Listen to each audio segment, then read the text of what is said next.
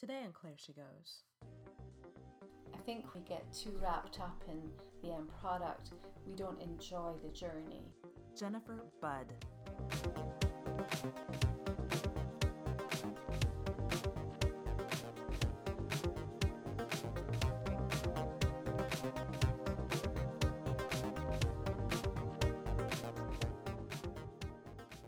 Hey guys, it has been a while and you should know what I've been up to. I'm looking at expanding my horizons and doing interviews. Now, the first time I tried to record an interview, I faced some issues that all but killed the idea for me. But it's been revived, and I'm pleased to say that I've completed my first in-person interview earlier this week. The chat that you're going to hear on today's show is from a set of interviews that I have nicknamed Love Paris. Some Canadians may know Paris, Ontario from its cheese commercial by the Dairy Farmers of Canada. What you may or may not know is that Paris is also home to many talented people, including my subject today, Jennifer Budd. Jennifer is the creator of Woolscape's original felted paintings. I sat down with her earlier this week to discuss her work.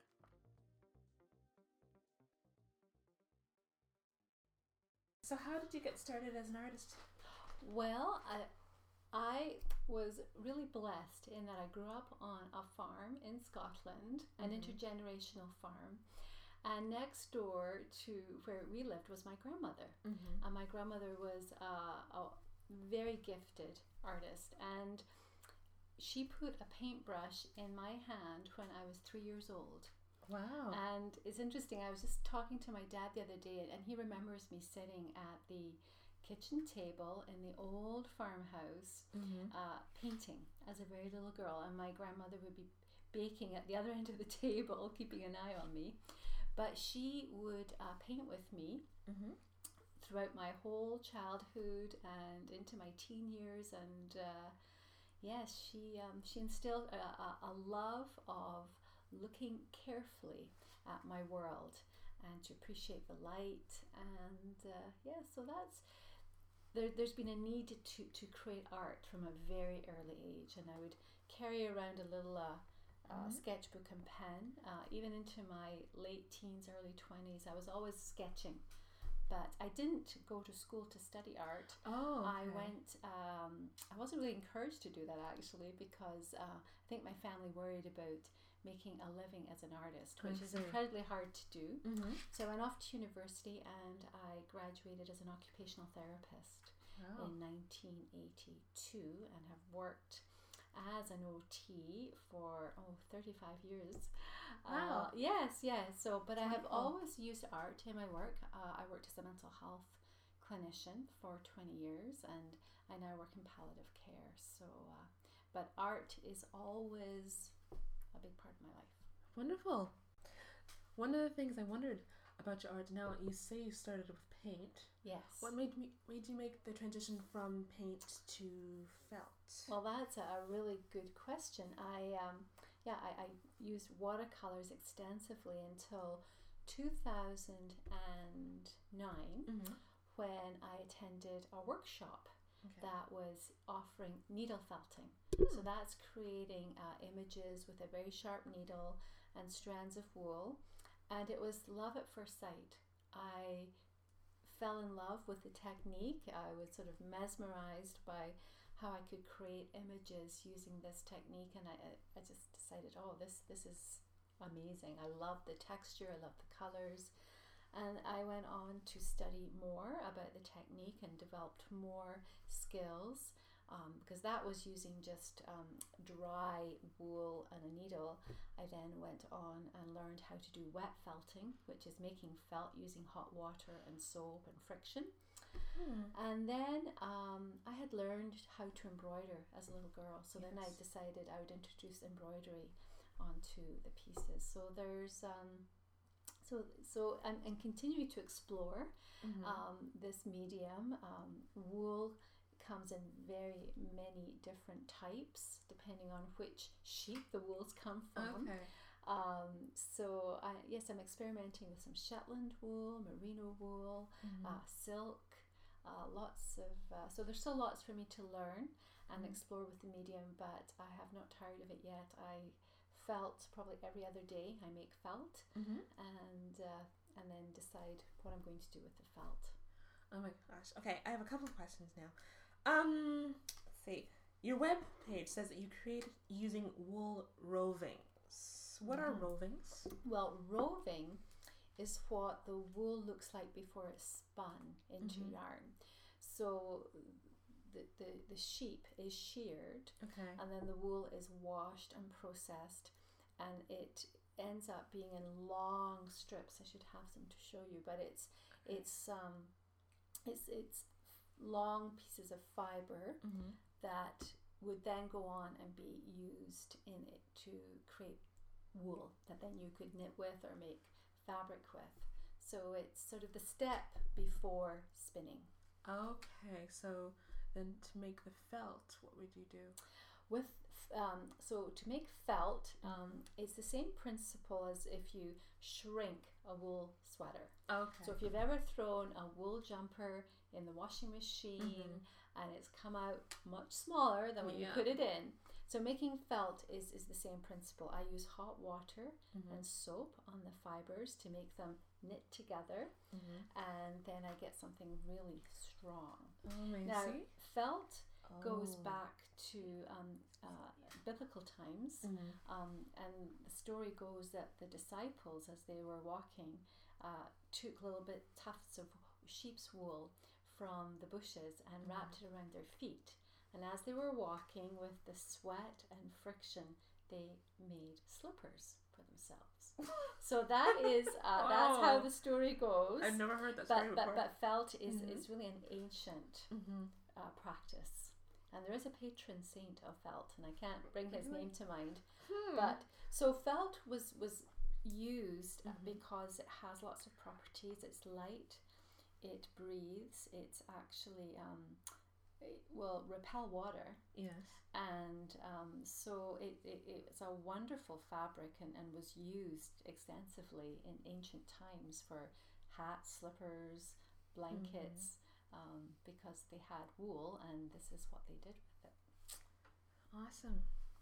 So I see you have a few pieces here. At this point, Jennifer shows me two different pieces of art, one brightly colored, the other in more neutral tones. Yes, so this is Shetland wool. It's actually, I'm going to let you feel two different kinds of wool. So that's Shetland, and this is merino. And you'll notice this is a lot softer, the merino wool. The merino sheep are raised in Australia and New Zealand, and the Shetland wool is from the Shetland Islands in Scotland, and it's much coarser. And you can feel the difference. But both fibers will make felt. Okay. Yeah. See, and I'm noticing like the different colors, and I wanted to ask you a question about the colors that you use. Okay. Did you have any particular preferences? Or? Well, the Shetland wool, this piece you're holding here, is all natural shades of. These are the colors the sheep come in. So there's fawns, greys, and browns, and purple. And that's that's embroidery thread. Yes. But the actual wool piece is the color that the sheep, the breed of the sheep. Okay. The merino wool piece is this has been wool has been commercially dyed. Yes. So there's bright blues and purples and greens, and obviously colors that sheep do not come in. So I like to use both. The commercially dyed wool gives you lots of opportunity to try different compositions, and the naturally occurring colors are very soft and gentle and can create a whole different image actually. So I like both. I probably use more commercially dyed wool than I do natural. Okay. But the reason I've been experimenting with the Shetland wool is that I'm actually teaching on the Shetland Islands this summer, which is very exciting. Okay. So I've been creating projects that I will be teaching to the women on the island of Fetlar, which is one of the Shetland Islands in June. In Europe? In Scotland. Okay, Scotland. Scotland, yes. Oh my gosh, that sounds fascinating. You have worked with watercolors, and you've also worked with, well, you're still working with felting. Yes. If you could work with another medium, what would it be? Well, it's interesting that you asked me that question, because my grandmother was also a gifted oil painter, but we never got around to me learning how to use oils with her, and it's been something I've wanted to do forever.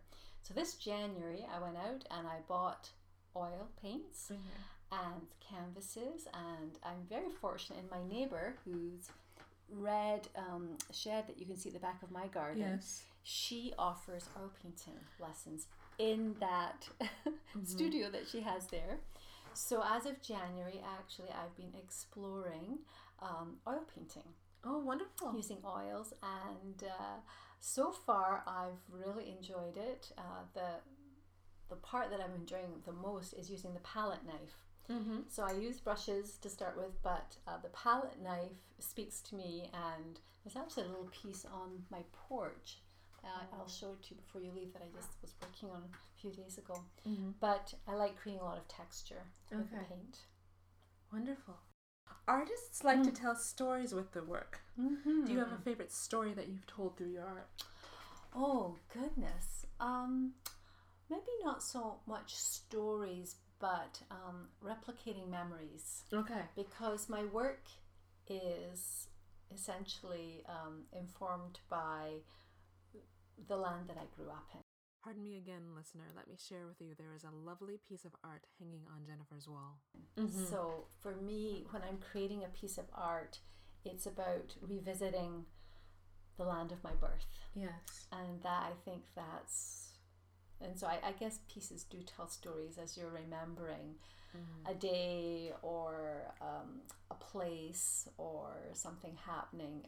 This piece in the kitchen here is, I can tell a little story about that piece. So my dad turned 70 9 years ago. He'll be 80 in January. And I flew home that January for his 70th birthday party. And it was a very snowy couple of days in Perthshire where he lives, and we could tell on this particular day that it was going to be a magnificent sunset. So we jumped in his car and chased the sunset. It was it was just a lovely late afternoon drive with my dad, and he was very patient. We stopped the car numerous times so I could take loads of photos of the sky. It was just so dramatic.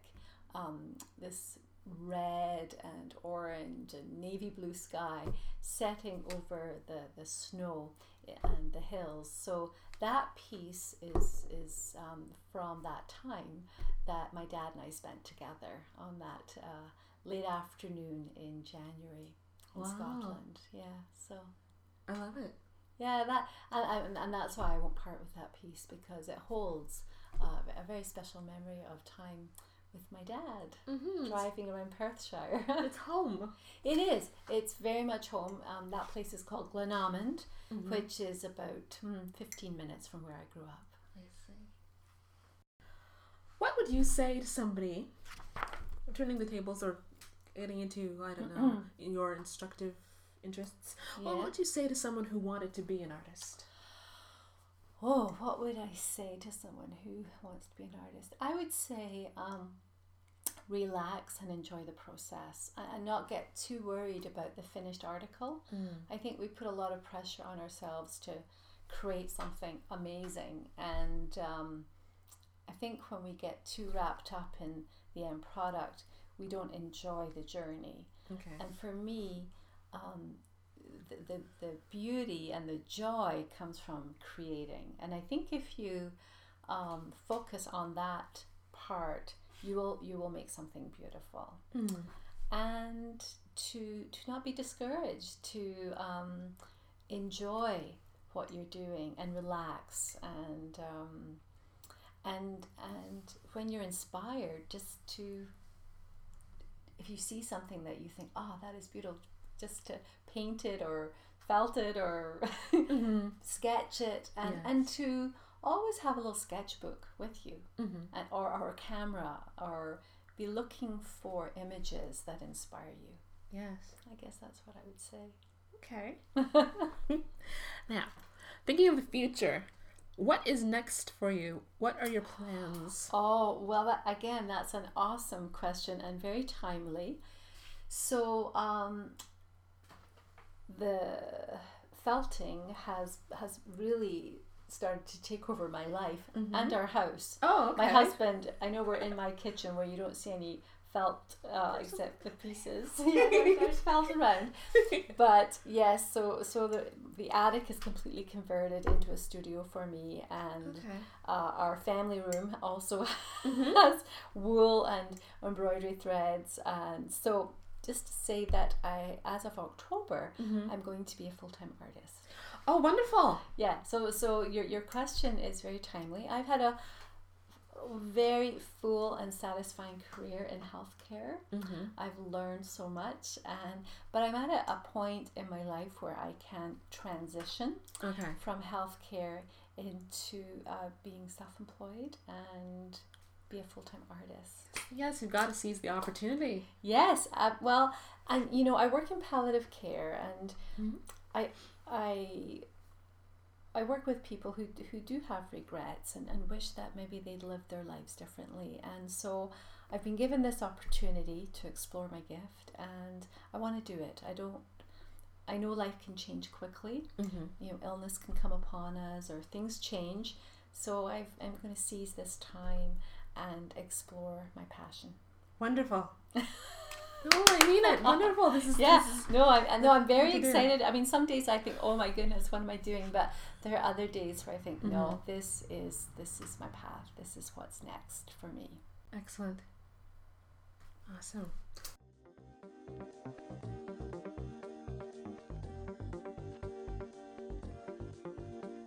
And that's my latest show.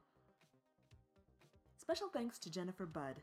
Her work can be found at woolscapes.com. That's WOOLSCAPES.com. Of course, I am in the usual spaces and places under the name Claire She Goes. Take care of yourself.